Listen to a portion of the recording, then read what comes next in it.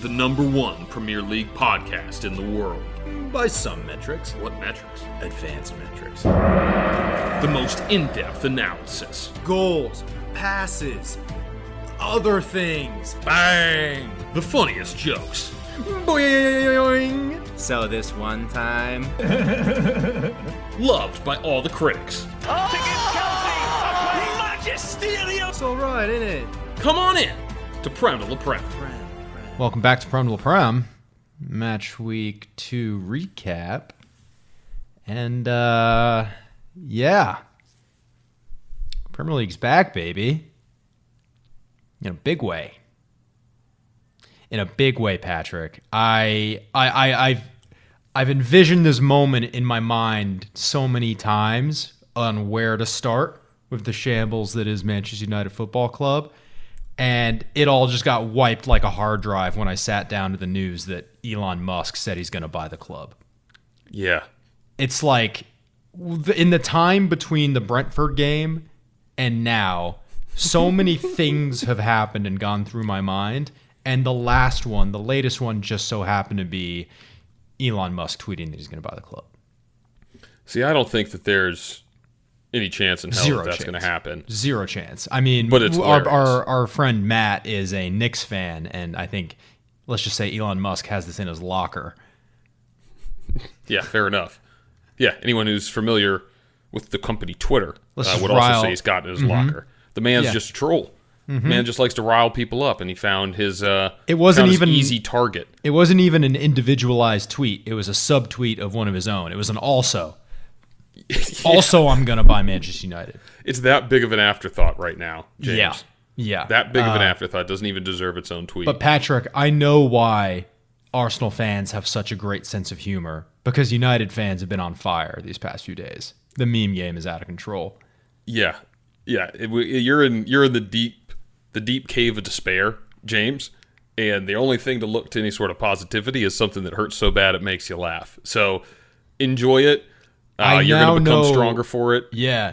And I don't know when you're going to get out of it, but it's going to be a real character-building experience for you. I'm starting to understand that numbness that you felt every time I was trying to pry something out of you. You were just like, it is what it is.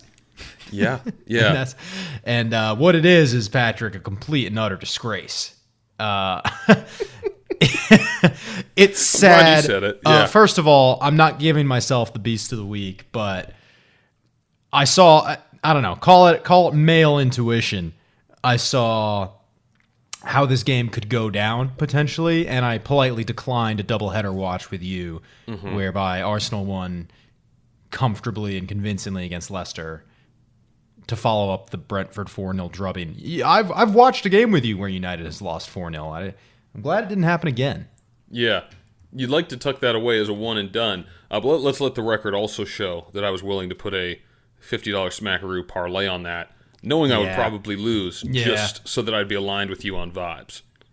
Right. You had to give yourself a financial incentive to get on the same page as me. Right. Yeah. I respect that. No, and that Patrick, was really all out of the goodness of my heart if we're looking at what happened and what could have possibly happened. Well, again, you're welcome. Yeah. Thank you. I'm altruistic. That's just a win-win right there, James. Uh-huh. Yeah. Well, Patrick, it's sad how not sad I was from this result on Saturday. I think that's the best way I could articulate it. And by that, I mean unsurprised. To be sad or angry, you have to really have a genuine expectation or set of standards that have been broken, and we're long past that. And this is United under Glazer family ownership. It's not I forget the phrase I use in our group chat, but it's not the banterable, debatable answer that you want. It's just, this is what it is. You know, you can go in, we could do a whole segment on the players. We could do a whole segment on Ten Hag. But it really comes down to that rot that's set in over 10 years, and we've been beaten down 4-0 pretty more and more in the past couple of years. So you could say it's reaching ahead, or the nadir, as the journalists like to say. And we're in a dark alley right now, stumbling our way through. Right. Well, I wouldn't even say you're stumbling quite yet, James. So let's hold your horses. Let's get to standing up. I'm just going off of what I see Harry Maguire doing on the pitch. Yeah, it's stumbling, rumbling, mumbling. Well, the thing for me is I do think that the play, like over time, right there, it is kind of an underlying culture that seems to be rotten, right? And that's tough for a player, I think, to get out of. But especially with a new manager, I think you do have to look quite a bit at the players right now, because I have not seen certainly a Manchester United side, but really many sides of that caliber that have just the mental fragility that this side seems to have. And there's been Arsenal sides that have had it as well in recent years, but it is a, so like, what was it just 2 years ago? United, scoring against United first was almost a kiss of death. Now it seems like you score against United and that's game. And it's game. Well, Patrick, there's something to be said about that run happening during the pandemic behind closed doors. That was when United was comeback FC. And I mean, I couldn't agree more. The squad in and of itself, they're either not good enough or their confidence is on the floor, or both, and you get McTominay. But you're absolutely right. This squad should be performing better than it is. That's the most understatement of the century. But they just can't seem to get themselves off the mat in what used to be a calling card for the vintage United squads, which are long gone now. And I think that has to be the result of going from an Ollie, who would literally be the human shield, take it all, hold the team together until it burst at the seams and you couldn't do it anymore. Then you get big boy Rangnick coming in, and he's like, I may not be a good coach, but I do know how to analyze a football team. And fellas, and by that I mean journalists, listen to this. And that in the stupor of sad that I've been in, that's one of the biggest, where like, okay, Rangnick wasn't a good coach, but I thought the plan was to make him a director of football, pseudo consultant, give him some element of reins over the direction of United, kick him to the curb, and leave ourselves to our own devices when he so clearly identified what's going on here, and not very articulate right now. The fact that a suggestion to improve Manchester United is to get a director of football is remarkable in and of itself. It's just put a football person in a football job. It's a farce what they're doing. It's a farce what they're doing, and I think Carl in one of the group chats said it best. We want United to be bad and to suffer, but not like this. This is on your terms. Yeah. No, I mean that's how you know you're down bad. I want you to be Patrick, just not good enough, but not pathetic. Yeah. I want this to be the biggest compliment I've ever given you. Please. In all of Arsenal's trials and tribulations, their valleys in amongst the peaks that you've had in the past few years, I was still thoroughly enjoying it. When Arsenal was shit in the bed, I was still thoroughly enjoying it. It didn't reach that point of, oh God, where even the rival fan gets tired of the Schadenfreude and is like, well, I mean, do something. I feel like there were a couple instances, Arteta's really nasty run in the winter in his first full season, where I think we went winless in, it was like 1-1 in like 8 or 9 games, something like that. And then there was, of course, what I think sits on Manchester United's fortune is the losing of the first 3 games of last season. There was a lot of noise around Arteta, especially. Sure. So it felt like that a bit. It felt pretty much like that. But I think you forget how many just 0-0 games at home we'd lose to Brighton in the 84th minute. You know what I mean? There's just so many of those existed where we just went out there and had a kick around with better technical players than the other side had, and then eventually would lose. It was tough to motivate yourself to watch. I've been meaning to send this to you because it's what we've been talking about for the past few weeks. But someone wrote an article, an athletic writer wrote about the parallels between Arsenal and United, and like how Arsenal is kind of like rounding the corner, and United is, in a sense, what Arsenal was when Arteta took over.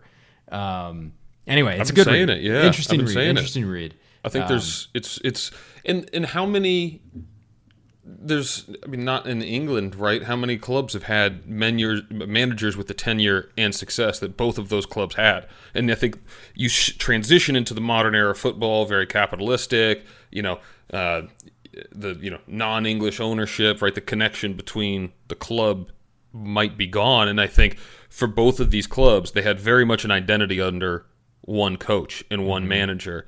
And that was aligned top to bottom, from club values to the manager, to the players, to the product on the pitch, to the fans' understanding and expectations.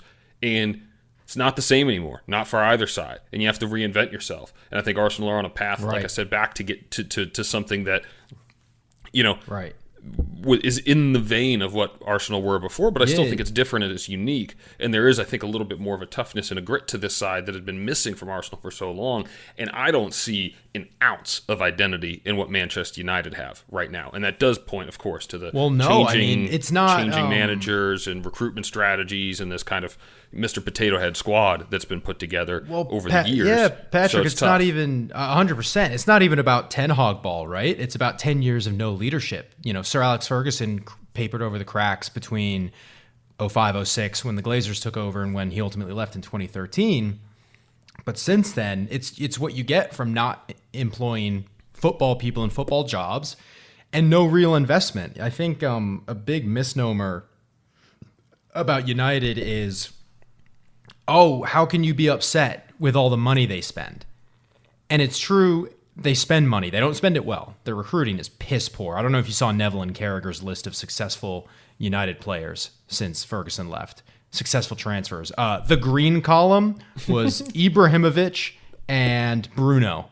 And even then you're like, well, those were the successful transfers. Anyway, my point being, investment under the Glazers is not owner injection of cash.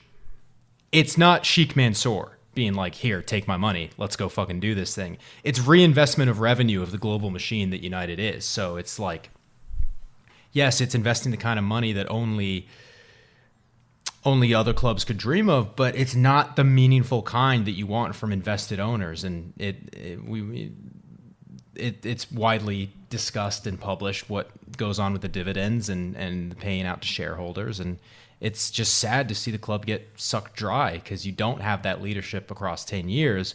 The one saving grace from all of this, is I think people are generally getting the gist now. Despite Tim Howard's best efforts, I feel like mainstream media and Gary Neville's kind of leading the charge are on to this. It's not very much so. It's the players are disgraceful. Manager could have done some things better to get off to a better start. But let's talk about the real problem here. And it's what happens when you collect data. It's David Moyes. Job was too big. Mourinho passed it. Van Gaal passed it. Parentheses, too horny.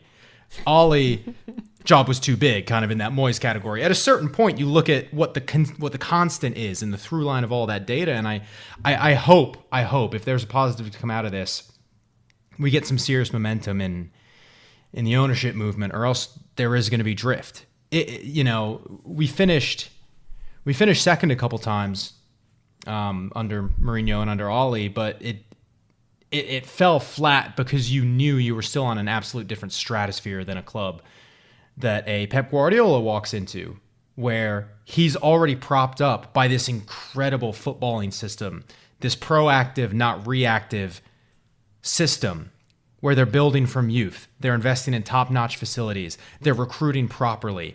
And Pep Guardiola just takes his seat in the main chair of the Death Star, and he's like, all right, let's do this thing.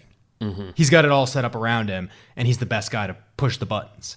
So it's very enviable and sad that we don't even have close to a similar comparison. No. Yeah, but I think at the end of the day, right, what needs to happen for change to happen? And this is kind of where I reached peace with Arsenal and the process. Because, again, I do think there's a remarkable number of similarities. You need a new culture. You need to gut the club from a cultural perspective. And so how are you going to go about doing that? Mm-hmm. Have the Glazers have a wonderful change of perspective and alter how they're doing business? No, not going to happen. So you need United to finish like 12th. That's what you need. Sucks to say it, but like that's what you need if you actually want to solve it, or you can continue to paper over the cracks, because that's just the me trying to be pragmatic, because unless you see them bringing in, like I thought Ralph, the reason I was, I guess, impressed by the Ralph hire was I thought that was a moment of realization that the Glazers say, Right. okay, this is not the way we got to go about things anymore. This is how we got to go about things. Them letting him go, not really bringing in somebody in his role. I mean, I don't know what they're waiting for. They're waiting for Van de Sar to say yes, but why would he if he's chilling? Patrick, in that's assuming there's a plan. No, right, exactly. and I think that's where I'm just like, okay, what is it going to take for y'all to put together a plan? Mm-hmm. And so I think you could kind of delude yourself into thinking, well, we finished sixth. We didn't really have a manager. We had to fire a manager. It's kind of chaotic. We're gonna do better this year. And so, it's early days. There's a lot of season left to be played. I'm not here to crown a title winner or second place winner for that matter. No. At the end of match week 2, so we shouldn't be here to crown United as worst team in the league status, relegated into oblivion yet. So That you know of. more games to be played, James. Any final thoughts? Do we move on to their next opponent? Hopefully, oh man, these transfer sagas, Patrick. Oh, it's hilarious. They just get more funny and shorter. And James, Adrian Rabiot pricing himself out of a move. Casemiro lasted 4 hours. Apparently he called, he was like, I respect Manchester United as a club. I called Cristiano and Varane and they said, don't do it. And that was that. And I feel like that sounds like a fake report, but the number one publisher in Spain just was like, print it. yeah. Look, it's not a good situation. It's not a good situation over there. Well, Patrick, but let me. I don't want to get it twisted, James. I don't feel all the way sad. There's a decent part of me that is enjoying this, but yes, indeed. Mostly just watching the streaming compilations.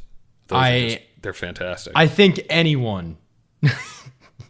Yeah, I don't know if you can get through it. Now I really don't think you could. You know the beauty of AFTV. Yeah. I was smashing the like button. My eyes are at open. A certain point. Yeah, you finally understand. At this point, I just open any social media, YouTube, anything. I'm immediately served Mark Goldbridge. Immediately. First one. I don't think Sometimes even a anyone second. can confidently say who's going to be in the club between now and the end of the transfer window.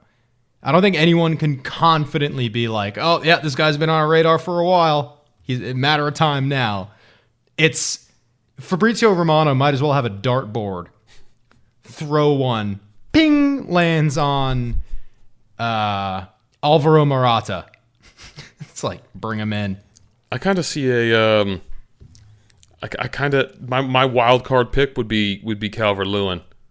That'd be my wild card pick. People are saying Jamie Vardy. They haven't moved on to Calvert-Lewin yet. Yeah, no, I saw Vardy, and that's what led me to. I'm just reading the tea leaves of where this thing is going, and they're not going to sell a young English injured for a discount. Sign me up. English tax, you say? But we actually get the sad. English tax is negated by the injury discount, so it actually nets out as a normal transfer. Nets out normal transfer fee. Exactly. Well, it's sad. I'm glad we have this podcast to shroud it in some humor because, there were a few moments where I was in my feels. But here we are. I'll let you be. On the back of the worst ever Premier League season we had, we went out and bought backup left back, a unproven 5'8" center back, and a free transfer. So we go again. We move. And you move. We move right along to next Monday. Liverpool. James. Liverpool. The relegation scrap. Yeah, where I would have been. Do you think you can get anything out of this game? Now, talk about a carrot at the end of the stick. Now, I don't think there should be this. Okay, let's get one thing very clear. I think they're going to come to Old Trafford and rock our shit. But I think there should be a very clear carrot at the end of the stick. And if you're doing mental damage control with these fragile players, say, hey, you've seen this team over the past 2 games. They haven't clicked into gear yet. We can go ahead of them on points. This game's there for the taking. And I think there's got to be a little bit of course correction. I think until Ten Hag gets the players he wants, or if I read it more darkly, that he was promised, he it's bad. It's real bad. I think he has a game plan that he worked on all preseason in the vision of this team that is to be. Now I think he's got to do a little bit of Ralph Rangnick, where it's like, okay, I need to stop losing 4-0, and I need to get results. How am I going to do that right now? So I think there might be a little course correction for Liverpool when they come to town. Little 5 at the back. We'll see. We'll see. Maybe just don't play it out the back. Hoof it. Yeah. Hoof it, 5 at the back, Burnley away into the 1-0 smash and grab. I don't see it happening either, James, but yes, Liverpool vulnerable. Let's talk about it. Nunez. Let's talk about it, Patrick. Darwin's donkeys. Especially vulnerable. Yeah, he didn't want emotionally so. He didn't want the smoke at Old Trafford. Maguire, Lissandro, Jekyll or Hyde, pick your poison. Who are you going to stack up against? Yeah, fair enough. Oh my, I mean, yeah. That poor little guy is going to get absolutely walloped. I'll tell you what, Patrick. I'll tell you what. I know this is. He did some good things. I know this sounds absolutely ridiculous. I think he's like the meme has gotten too big to fail. Like the 5 foot whatever center back meme. I think he dealt with a few situations really well, and he's dealt with some other situations not so well. But I don't think he's like a walking disaster. No, he's not a walking disaster, but it's very clear he's being targeted, and that Correct. is going to be something that they try to exploit. And I do think he's a quality player, but you got Ivan Toney. Let's roll the dice. So it's going to be some. But moving on to Liverpool, drew both of their first 2 games to the newly promoted Fulham away. We know that first home game for newly promoted team is tough, but you expect Liverpool to take care of business. And then at home to Crystal Palace. Monday Madness. I thought Palace did quite a good job, but you look at the stats, they're very, very lopsided towards Liverpool, but that's the game plan when you go to Anfield for just about every team in the league. And they got the early goal. They got under Darwin Nunez's skin quite easily, I might add, and Liverpool were able to claw one back. That defender Anderson pulled a Rooney celebration out of the hat. Just a straight drop. Oh, it was brilliant. It was a perfect. The fact that this guy comes from the Portuguese league and can get wound up that easily. How did he even get a game in that league? That was what I don't understand, Patrick. Like the whole narrative, and they asked Klopp in the pressers, it was like, didn't you warn Darwin about the Premier League? And it's like, have you seen the Portuguese league? Yeah. What are you talking about? It's a shithouse paradise. It's remarkable. Yeah. And look, I think it's something that it's. We had all the people after the Community Shield want to react to Hom. We got all the people that want to react to Nunez now. It's not that big a deal. He's young. He'll learn. First home game at Anfield in the league. Got jacked up. He's unlikely to be kind of a complete head case that can never get this together. And I'll tell you what, Klopp won't stand for it if that's the case. But he it won't did last give more us than a year. You know what it did give us, Patrick? Hashtag #AngryCarroll. The Darwin and Andy Carroll side by sides. That is great. Phenomenal. Patrick, I simply can't keep giving Jurgen my freak of the week. I need to make way for new freaks. But the witch in the building was top notch. That was like straight out of the like wine cellar of Klopp excuses. He pulls one out of the reserve, just blows on it, blows some dust off. The label says witch in the building, and he just lets it fly. He's got like a little magic 8-ball in his office. Like, what do I say? And it's just all excuses. Someone took out the regular thing, and it's just all excuses. No, he did also make it very clear that there's no excuse for Nunez's actions, which was pretty clear. There was not a person on the field, James Milner included, that disagreed with the referee's decision there. Just go. Yeah, it was the absolute right decision, needed to be. But no, it's something where I think you said it right. Liverpool has failed to click, and we're making a mountain out of a molehill here if we start to talk about the title race. But Liverpool only dropped points in 10 games last year, and that still wasn't good enough for them to win the league. Already having dropped points in 2, City looked to be already in mid-season form. And yes, it's early. They're going to have some hiccups, mid-season games, injury, all that kind of stuff. But, you start to think like these are points you can't really afford to give away, especially these 2 fixtures. Patrick, these are the kind of pods where we got to cling on to our chairs and just repeat under our breaths multiple times. It's just after 2 games. It's just after 2 games. It's just after 2 games. Yeah. But when their goal was to make up ground on City, and you had to come out the gate strong because there were plenty of games in August, one team's doing it, one team's not. That being said, I don't think this is the whole, oh, wow, Liverpool really missed Sadio Mane. Totally. That whole narrative kind of came out of the woodwork. They don't have Thiago. They don't have Matip or Konate. I really think this is Liverpool just slow out the blocks. Or Jota, even, right? Or Jota, yeah. But my point being, I don't think this is about any player being there or not being there or Darwin being a flop or not. I just simply think they are rusty out the gates. And they were. They had to. They closed quite a big gap on City last season as well, and then they just couldn't close it all the way. Right. So definitely not over. A little bit of a cause for concern, I would say, out of the Liverpool supporters, but that's just the stakes that are in the title races these days, where every point that you drop already feels monumental in these situations. And you kind of felt that in the anxiety of Anfield on Monday. Didn't you? Knew. Right. Yeah. Yeah. It was also one of those games where Zaha scored an amazing goal, and I still think he was the biggest donkey on the pitch. Right. Well, yeah, I mean, he was just trying to just get in behind, pester, again, Trent Alexander-Arnold just getting absolutely waxed in defense, get completely pulled out of the play. It was Eze or Ayew, I forget which one it was that played the ball into Zaha. But he just ran to the sideline and then left poor Nat Phillips on an island. It was a great run in behind, well-timed, good ball, and real tidy finish. Not a great defender. No. But we know this. Ball at his feet. But we know this. Brilliant. Yeah, just one on the other side of the field.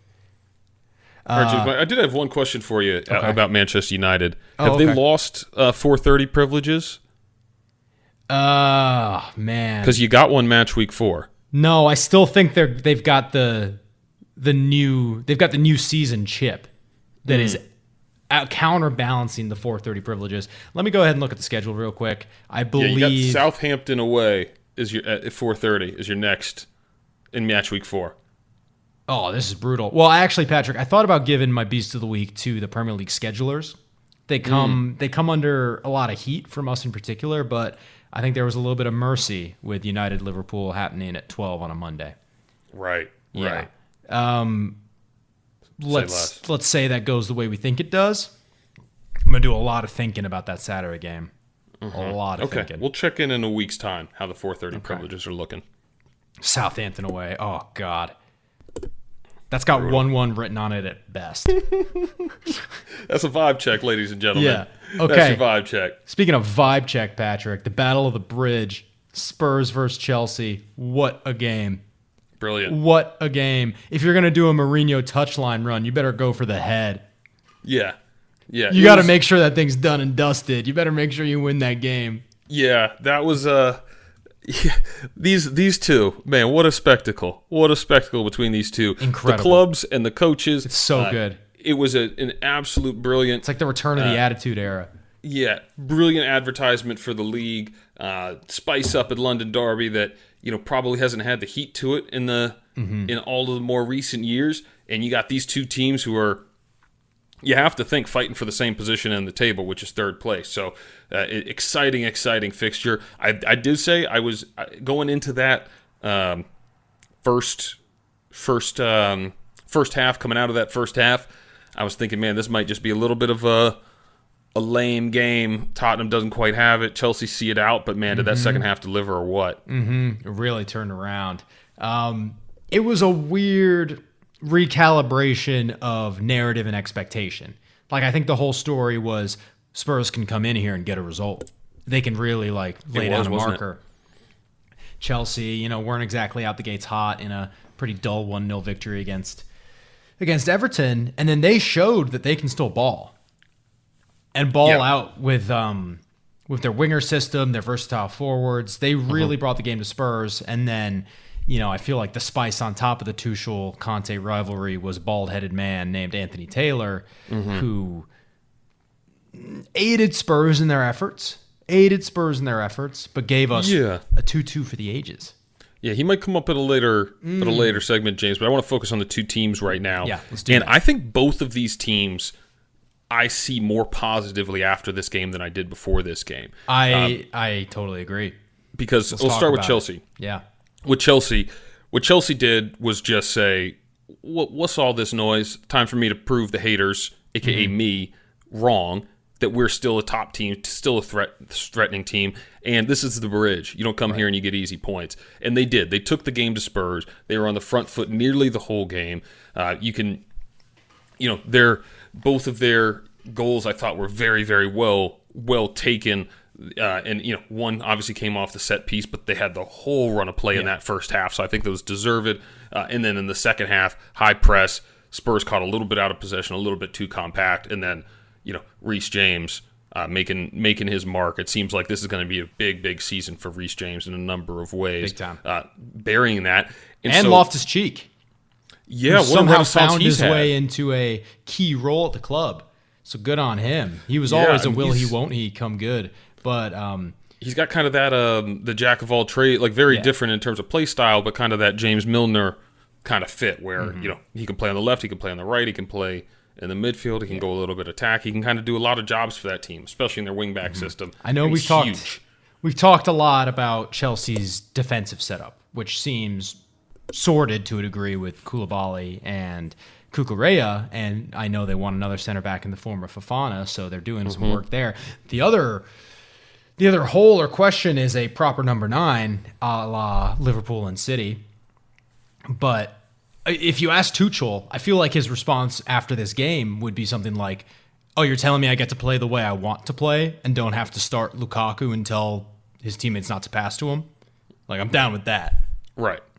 Yeah, I think that where I think that Chelsea will struggle, is in that in those key moments, right? I mean, you never know, like, how does a goal change a game, but you got to think of proper number 9s finishing what Havertz couldn't on the one, Reece James cross, right? And so Havertz does everything right in the build-up for that team. I just think he lacks kind of a what would be a ruthlessness, I suppose, in front of the goal, right? And so that is something that is worth looking out, but kind of the whole system was very fluid. You have many people that can move, play different roles, and in that front line interchange, everybody's really good with the ball at their feet. So we do see that system, and yes, if they do switch to a four at the back, they certainly have the midfield talent to make something happen. They have the attackers to make something happen on the wings and with the wing backs as well, as you mentioned. So it's going to be an exciting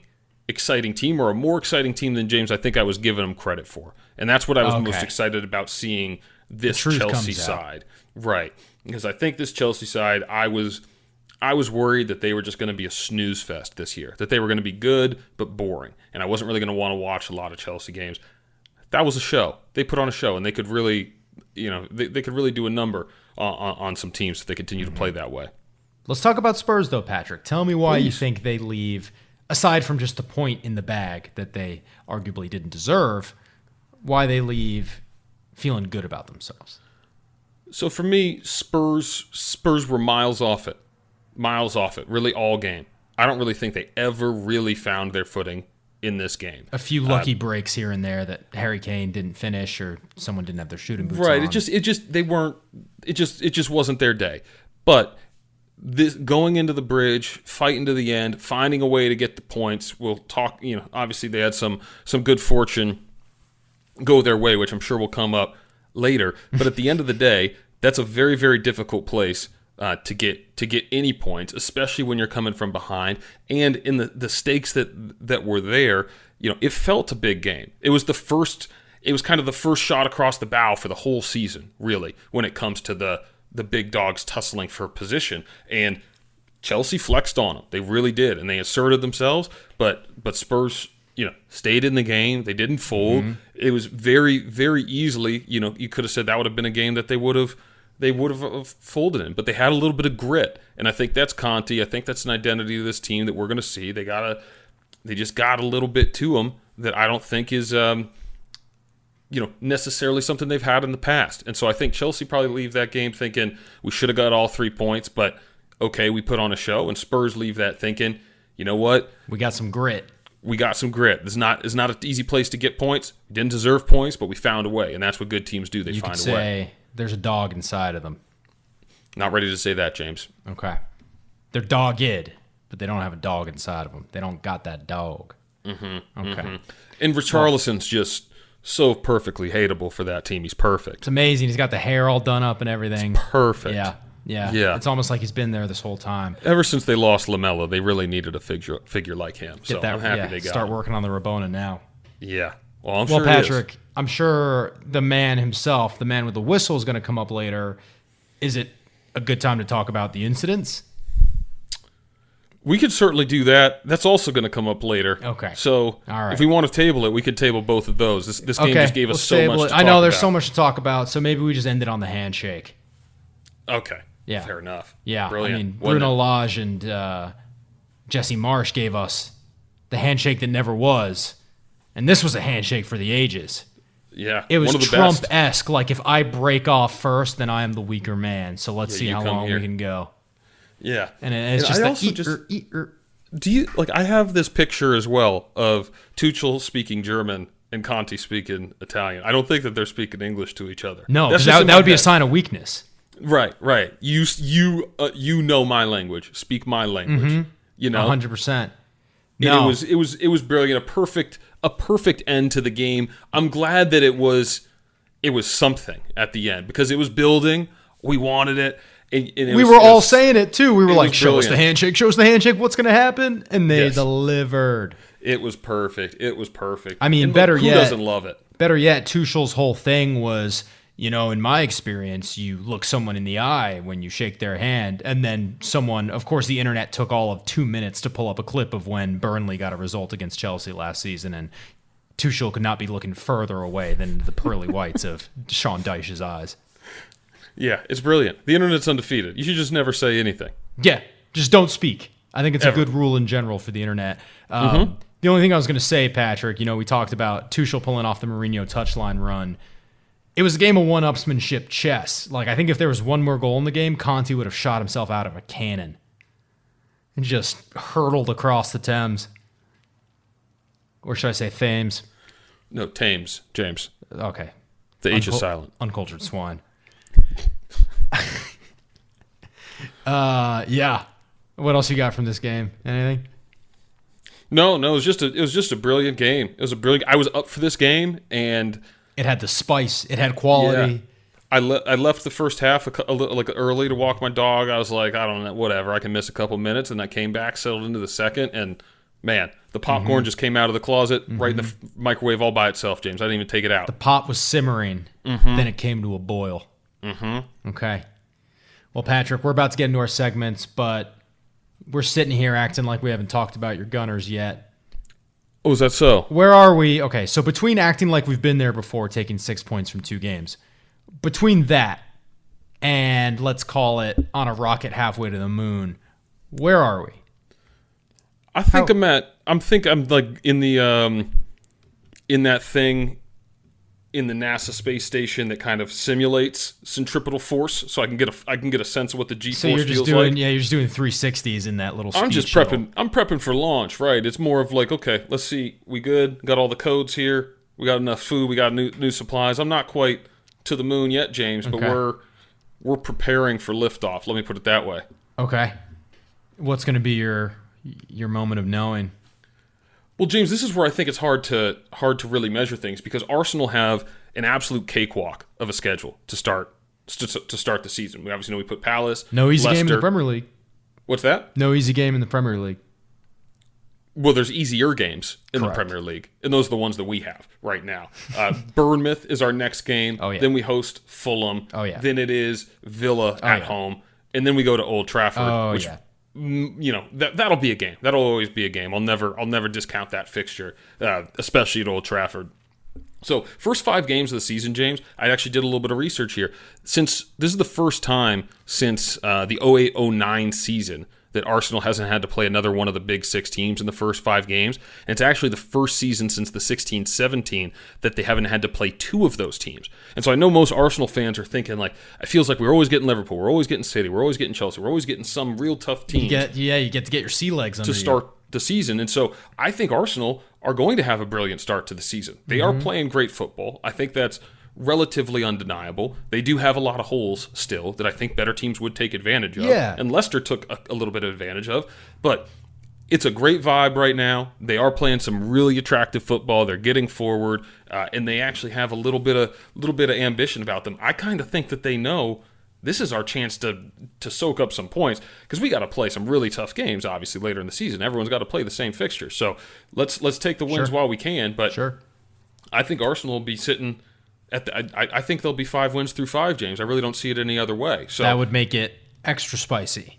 It would make it very, very spicy. Yeah. And then even then, it's like, if we get past that fixture, I think we have 1 or 2 similar type games. That would be before Spurs in October, which would be monumental, of course. If you rock up to Old Trafford, 5 wins out of 5, I'm just praying for the pipsqueak version of what happened in 2006 or whatever it was when United broke Arsenal's invincible streak.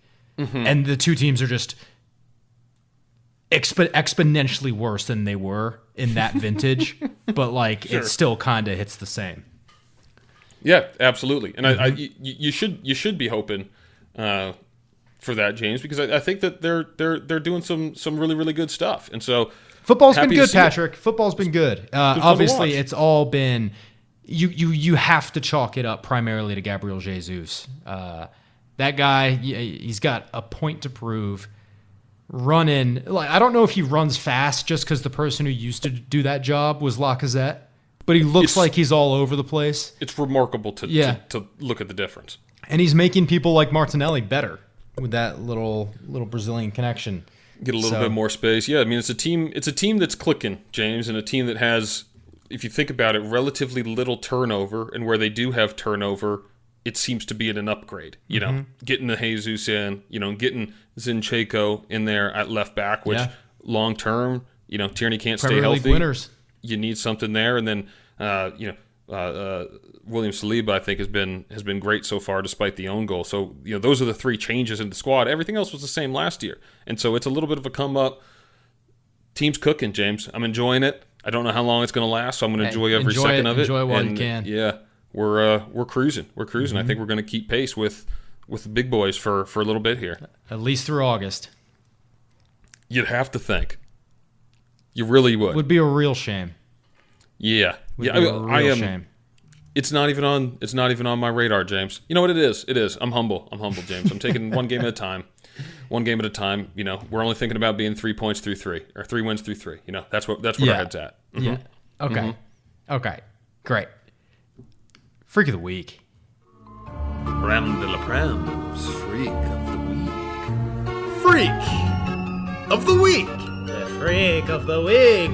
The Freak of the Week. It's the Freak of the Week. Wow, what a freak.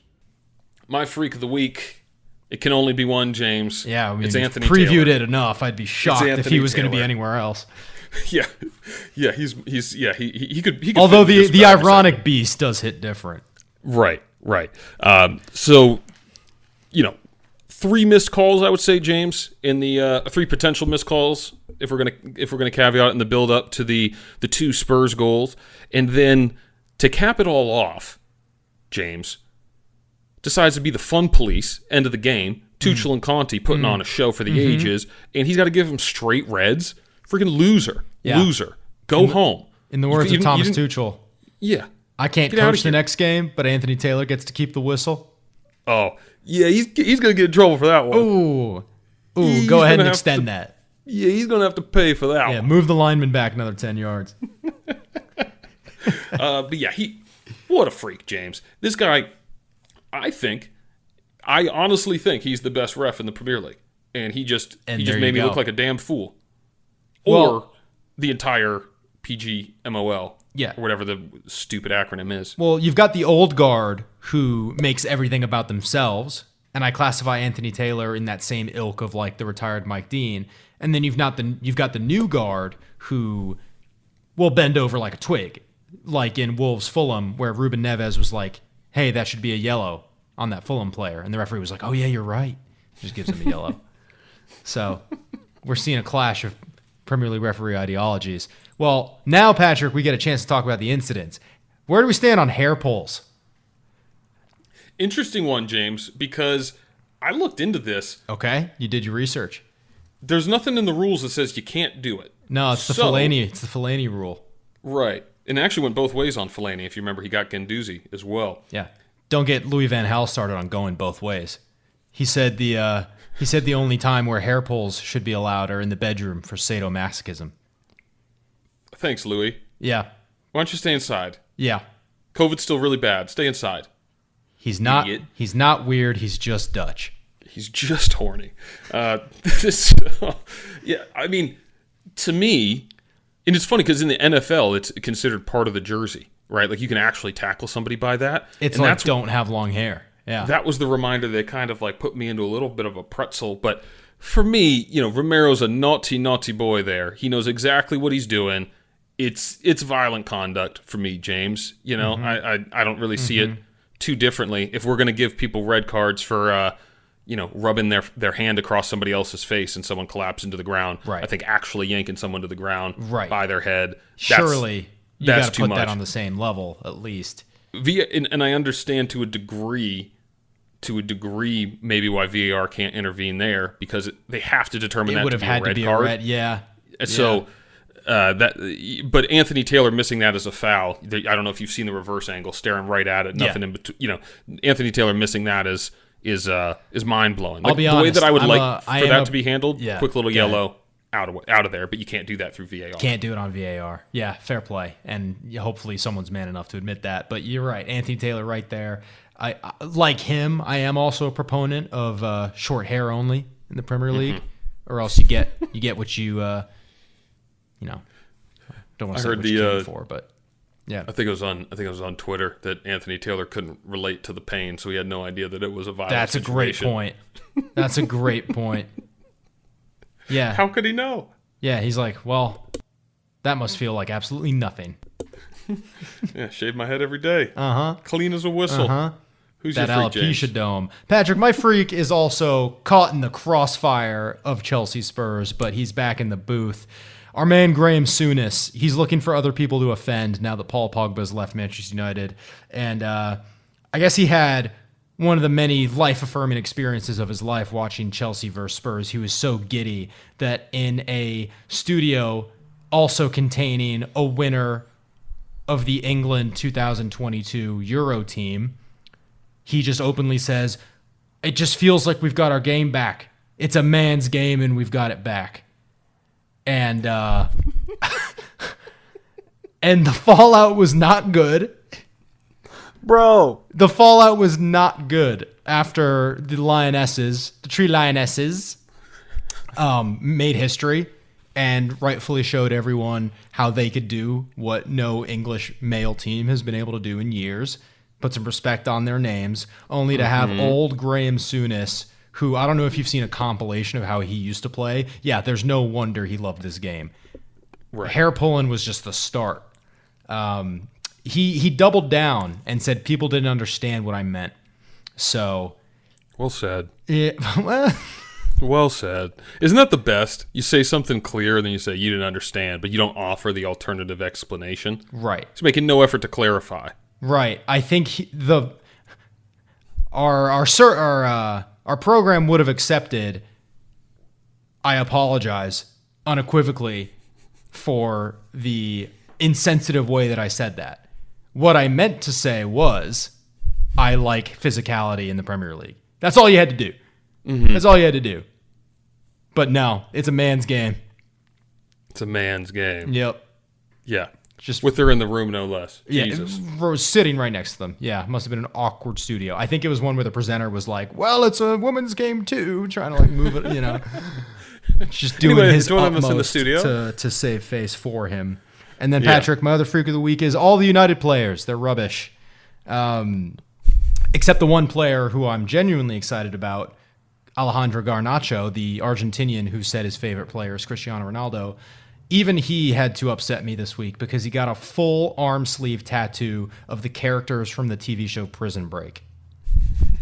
So that is a lunatic. That is a full-blown lunatic. Yeah, I mean, good show. Not get an arm sleeve. Good show. Well, maybe it's a map. There's a map. Yeah. Okay. He might be plotting something. Yep. Yeah. Keep an eye out for him. I wouldn't bank on him for the future. Keep an eye out for him unless he's robbing a bank. Mm-hmm. I don't know if that was a storyline in Prison Break, but I'm going with it. No, I think he was framed for like the president's murder or something like that. I'm going to steal the Declaration of Independence. It got real out of pocket by season one. Season 1 was one of the best seasons of all TV. Don't at me there. But yeah, by season 3, I think we were into the writer's strike, and all of a sudden you're in Panama. Yeah. Yep. Yeah, they just were like, let's just do what Lost is doing. Yeah, exactly. Not exactly the best playbook to follow. No. Well, they didn't know at the time. They didn't know any better. Beast of the week, Patrick. Huge beast. Huge beast. What a beast. It's the beast of the week. Wow, look at that beast. James, I'm giving my beast a double beast. Double beast! It's going to the men in the arena. Conte and Tuchel. These two guys, two alphas, two competitors. 2 men enter, 2 men leave. What Sell the poster. Spectacle. Nothing to say. It's a man's game, but it was an entertaining game. I can't tell you, James, what this does for the brand of the Premier League. I told multiple people. I know multiple people. People are trying to get into the game. They're trying to get into these games, and they're trying to get in the league every single season. I've got a few people I know this year, every year, that are saying, hey, I'm trying to get a little bit more into it. They asked me what games they got to watch. I gave 3 different people a recommendation. I said, this should be the good game of the weekend. Oh, it really is in the league, feeling like James. $1 million on that rack. Oh, it's amazing. It's amazing. But in this league, those games between those top 6, the big 6 sides rather, tends to be about a coin flip, whether or not you get a really great, entertaining game of football, or you get kind of a bit of a cagey affair or a one-sided, little bit of a drubbing, especially when the cities and the Liverpools are involved. So you don't always know that you're going to get this. First half, again, I said I was a little disappointed. But in the second half, you got the coach celebrations. You got the late drama in the goals. You got the bad decisions. You got everything that you want out of a Premier League game. And then what do these guys go do? They put a cherry on top. They put a whole lot of cherries on top, James. They flex their muscles. They put on a show. Who cares about the red card? Who cares about Anthony Taylor? This is what the people want to see. The people want to see some intensity. Yeah. They want to see some passion. And this is what these men delivered. So big ups to them. Double beast. Love it. Love it. Oh, I didn't know this was going to be like a freak and beast combo of the game. This game gave me everything I wanted, James. I loved this game. Well, I'm going to keep my beast. I'm going to keep my beast pretty simple, Patrick. For the second week in a row, it's us. It's you and me. And this is for staying humble in fantasy football. We know better than anyone. It's a marathon, not a sprint. Grow up, everybody else. Act like you've been there before. Man. We know not to pat ourselves on the back too early. So this is us. This is to us for staying humble. 2 words to describe us: legendary and humble. 7th and 8th. Oh, I fell that far. Goodness. Yeah, Darwin's Donkeys lived up to their name, didn't they? Yeah, Saliba with the own goal wasn't a help either, was it? I think I actually recommended that on the pod, so hopefully I sunk a few other ships. Sunk some battleships. Clanger. Yeah. Big brain moves. I mean, there's got to be a special kind of relief that you feel, like after holding in a piss for so long and finally peeing, of a disastrous own goal that everyone forgets about in the space of 2 minutes. Right. Like, that's got to feel pretty amazing. Yeah, it's got to feel great. And big ups to the fans of the Emirates as well, really backing him. We want him to sign a new contract. The kid can do no wrong right now. We've been waiting for him for 4 years, so it's as beloved as I've seen an Arsenal player in a long, just to long see time. him play. Yeah, we're just happy he's here. Yeah. Really. It does look quite the player, so I'm pleased. 100%. Men of culture, Patrick. We are the men of culture. Men of culture. Hombres de cultura. that's cultural. Yeah, I'll go ahead and kick this one off. Let's take a trip down to Paris, France, where you can see in action possibly only the only more despicable club on the planet than Barca and possibly United right now. A team called Paris Saint-Germain. We are witnessing, Patrick, what happens when stars collide. No, they don't create a planet or the universe. What you get is Kylian Mbappe stopping like a child during a 3-on-3 counterattack when Neymar passes to Messi instead of him. And he just stops playing. It wasn't in the contract, James. What wasn't in the contract? The ball's not supposed to go right when it could go left. Okay. He owns the club now. Yeah. Are we ready to call him the D word? Oh, yeah, absolutely. Okay. I think he earned that in the I always in the thought World he Cup was, even. Really? He was a little maybe not that James, Diva. but he was, I'm going for diva. so was I. Okay. Right. But he was a little shithead in the World Cup with some of the time wasting that he was doing. I think he was going a little bit over the top there in Fair enough. the final, and then he's had a few what do they call them? Fall on the floor nominations. So he doesn't have the best reputation, but always rated him to be a good. It's not uncommon for the 18-year-old phenom to have a little bit of a. What are that kind of the mental lapses, at that stage. I think we can live with that, but it's a bad look. And not to mention that he would have gotten a goal if he just kept running. He's 23, and that's old enough. I've never seen a full-on stop. Like, the ball didn't go out of play. Like, I've seen people throw a few strops if it's like I made the wrong decision and the ball went out, or like I missed a shot. The play was going on, and if he kept going to the box, there's a high chance he could have scored that goal. I've just never seen anything like it. So no, we're gonna have to. Was look out Mauricio there. Pochettino holding them together? Experts debate. This is the toughest job he's ever done. I still think you and I should do the trench coat act as the next PSG manager. See how far we can make it. I think we learn French. Oui. And then we're good. That was it. That was your one-step plan to success. Yeah, I mean, look, learn French.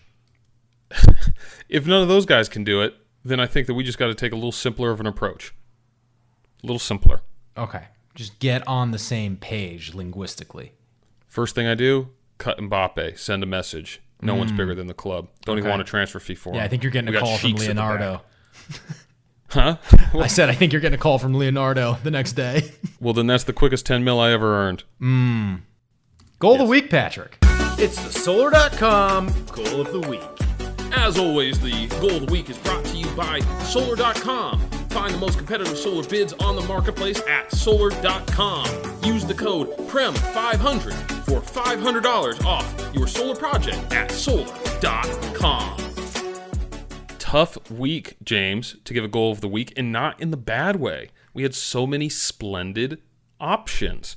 What I have chosen to go with is it's just there's something magical about this man that when he does his little magic, I just can't help but just to be fascinated. So I'm going with Kevin De Bruyne. The goal was pure class. It looks like he's run out of an option. He looks like he's always looking for the pass. Is he going to cut it on either foot? He can bang it. Which way is he going to go?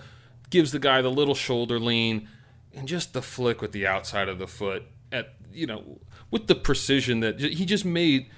Nonchalant does not begin to describe it. You can attest to this. I've tried this in some league games around Santa Monica. It doesn't come off for everybody. Oh yeah, it just doesn't. Well, Patrick, that belies the fact that was how you wanted to ease yourself into the game. It's like it wasn't like let me get a couple 5-yard passes in. Let me corkscrew an outside of the boot cross for one of my first touches of the game. That's on you. It's a great one, Patrick. For all intents and purposes, it really should be the goal of the week. Honorable mention for your boy Gabriel Jesus, first goal. I'm slightly surprised you didn't go for that one, just the way you've been homering everything. It was. I really wanted to. It was a great goal. I think it would have. I Would not couldn't have been have my called. most I wouldn't donkey have pick. called bullshit if you gave it to that. It was that good. Right. Another one that I think is flying under the radar for the assist was Walker Peters' goal against Leeds, and the Southampton assist from a guy midfielder Mara, I think his name is, just hits the most insane reverse pass I've seen in years. Yep. Pirlo-esque on the money. It was incredible. Like I don't remember the last time we've given a goal of the week based on the pass, and it was No. it was a great one. Hollins of week 1 would be in with a shout. From De Bruyne. Yeah, that was a great one. Great weighted pass, Patrick. Yeah. I'm going with Danny Ings against Everton. Yeah, I thought you might. I Really? did. Okay. He was on my short Yeah, list. James. I think it's a sheer "don't you forget about me" goal where the build-up play is imperfect. It's a little scattered, but it's a sheer force of will. Turn. I don't know if he's left-footed or right-footed. I like to think that it was his off foot, but think the so way as well. he just pearls it off balance into the corner. You know, Luis Diaz actually did something pretty similar like 2 days later against Palace. But I love Danny Ings' goal purely for the fact that he's balding. You know, age is getting the better of him. But it was a Bulldogs goal, a number 9's goal, and I liked it. Looked like he bottled the chance twice and then still found a way. It was a striker's goal, and it was no one else is doing this but me. Like a It fall. had- Yeah. It had some BDE to it, James. It had some grit. Mm-hmm. Yeah. Absolutely did. Other couple honorable mentions for me, obviously Koulibaly, Luis Diaz. Oh, how could we not talk about and those? then I even like the Emi Buendia goal, which was the nice little interchange with him and Watkins. I thought he was going to miss it. So he nearly Thought he was did. going to miss it. People don't talk about that Yep. enough. Yep. But well worked. Another great match week of great goals. Take us to the district. Welcome to the Degenerate District. Step right up, come get a ticket at the Degenerate District. Time to spin the wheel in the Degenerate District. Welcome to the Degenerate District. James, so this is going to be the last week of the can't lose parlays, or what I'm calling the big dogs got to eat parlays. But you know what? We were talking about privileges being lost. Liverpool's lost the big dogs got to eat privileges. Okay, so I'm let's talk going about how we landed there. What happened last week?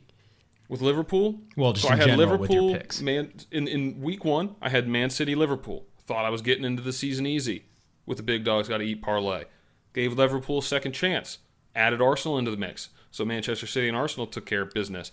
But Liverpool couldn't. So this week, James, the big dogs got to eat parlay will not include Liverpool. This is an aggressive lock. We're trying to eat this week, James. Going with Chelsea, Arsenal, Man City, and Tottenham, all parlayed, plus 328. These teams are all playing very impressive football to me right now. And I think they're all taking care of business. That is Tottenham hosting Wolves. Wolves look horrible. What is that? Bournemouth hosting Arsenal. Should be business taken care of. Leeds hosting Chelsea. Should be business taken care of. And Newcastle hosting City. So few away games in here to win, which is where this gets tough and where this gives me a little bit better odds. But I like all of these teams in their individual You're telling matchups. me you're not going to add on Liverpool at Old Trafford there. Nope, I'm staying away from that. Okay. They've lost big dogs, got to eat privileges. Okay. They can get back. James, my meatball, Nottingham Forest is plus 300 at Goodison Park. I don't rate Nottingham Forest, but I sure don't rate Everton. And so that 300 looks pretty damn good to me for a team that is playing a blonde number 10. What was his name? Aaron Gordon? Alex Gordon? Anthony Gordon. Anthony Gordon. That is a basketball player and a baseball player. And then we finally landed on the footballer, Anthony Gordon. Up top, can't be having it. Can't be having it, James. They're just real bad. Crazy finish to their game against Villa. They're going to be kind of a fun team to watch, I think, even though they are atrocious, but in like the train wreck sort of ways. But we're betting against Everton until they give us really much of a reason not to, James. Sure. And then my donkey. These are two teams that have really impressed me so far, despite maybe where they might sit in the table. I'm calling this the little dogs got to eat parlay, James. I'm going with Brighton Hove Albion on the road to West Ham. 0 points West Ham, though you can say there's a reason for that. But I think Brighton's been playing great football, and then parlaying that with Crystal Palace, James, hosting Villa. I don't really think Villa's it, even though they got the win right now. You remember I criticized them last podcast. Yeah. I just think they're going to take a little bit to get in. And Palace had a tough run to start the season, and I think that they've held their own in both of those games. And so I'm excited to see them at home against a team a little bit more their level, I'd say. I think they're going to take care of business. So that's the Little Dogs Eat parlay. A lot of action. Any one of those. A lot of action. Any one of those hit pays for the lot. So trying to get ourselves back in the green with a little more of an aggressive strategy this week. Okay. All right, get us back to neutral. Kemosabe's got to get some flavor. Yeah, there you go. Fantastic. All right, well, surely things can't get any worse. We'll see you next week for Match Week 3. What's going on, Premheads? As always, thank you for listening and following along. Please remember to rate and review us on whatever streaming platform you're listening on, and spread the word far and wide about the benefits of being a Premhead. Remember to follow us at Prem de la Prem Podcast on Instagram and at the Prem de la Prem on Twitter for all of our content. Until next time, Prem de la Prem, out. That might just be the one take right there. Right there. I might not even have to touch that.